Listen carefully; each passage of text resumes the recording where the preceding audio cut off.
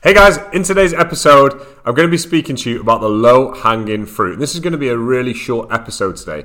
Going to keep these shorter and hopefully get them out more frequently for you guys. I'd love to hear your feedback. Do you like these shorter podcasts or do you want more of a long podcast? Let me know and I'll be happy to get these out for you. So what is the low-hanging fruit? The low-hanging fruit is what we call the quickest cash. And a lot of coaches focus so much on attracting new leads, getting new followers, growing their audience, going on different platforms, paid advertising, challenges, in a way to get more people onto calls. However, a lot of coaches actually forget about the people that are already around them or have maybe communicated with them in the past, maybe even worked with them, that they've had relationships with, because they're so obsessed with just attracting new people. However, some of your best clients could be people that you spoke to in the past, who haven't signed up with you, you've worked with before, people you've known for maybe years, but you haven't considered them to maybe be a good fit for your coaching. So I want you to start looking through your inboxes. Facebook, LinkedIn, email lists, Instagram, TikTok, whatever platforms that you use.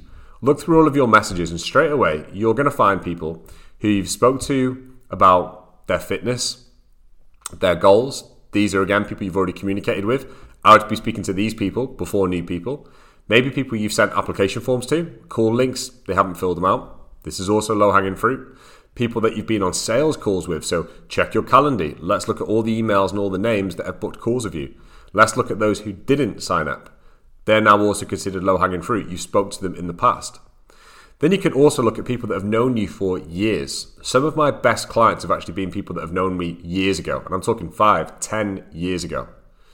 So just because maybe you went to school with someone, you worked with them, they're a friend of a friend, as coaches, you sometimes feel like you're too good for these people. You don't really think they're going to afford you. They think, they're kind of, there may be people in the past and they're not going to suit you and your business.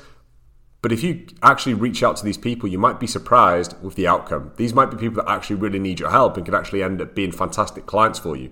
They're again considered the low-hanging fruit. People that speak to you on a regular basis, but again, you don't consider them to be a lead. Maybe they just comment or react to something on your social media and you write them off straight away.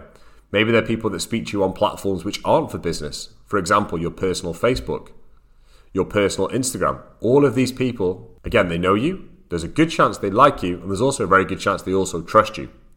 Once you have identified these people, write a list. Now go and pitch your coaching to them. Most coaches will find themselves with dozens of leads with this one simple strategy alone. And the good thing is, you're going to be able to find these on a variety of platforms. So if you use Instagram, you use a personal Facebook, a business Facebook, application forms, maybe people have just filled out from clicking in your bio. You're going to have potential leads across a wide variety of actually different platforms.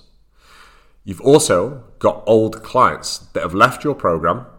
30 days later, they're now considered low-hanging fruit. And the good news is you're always going to have people that would suit this category. Because while it sucks people leave your program, we can follow up with them 30 days later. Whilst it sucks that you don't close a sales call, you can follow up with them 30 days later. So the low-hanging fruit is all around you and you can always add to it. That is why it's one of the most underrated strategies to get leads into your business. It's not sexy, but I'll tell you what it is, effective. So spend more time grabbing the low-hanging fruit and I guarantee you will make more sales.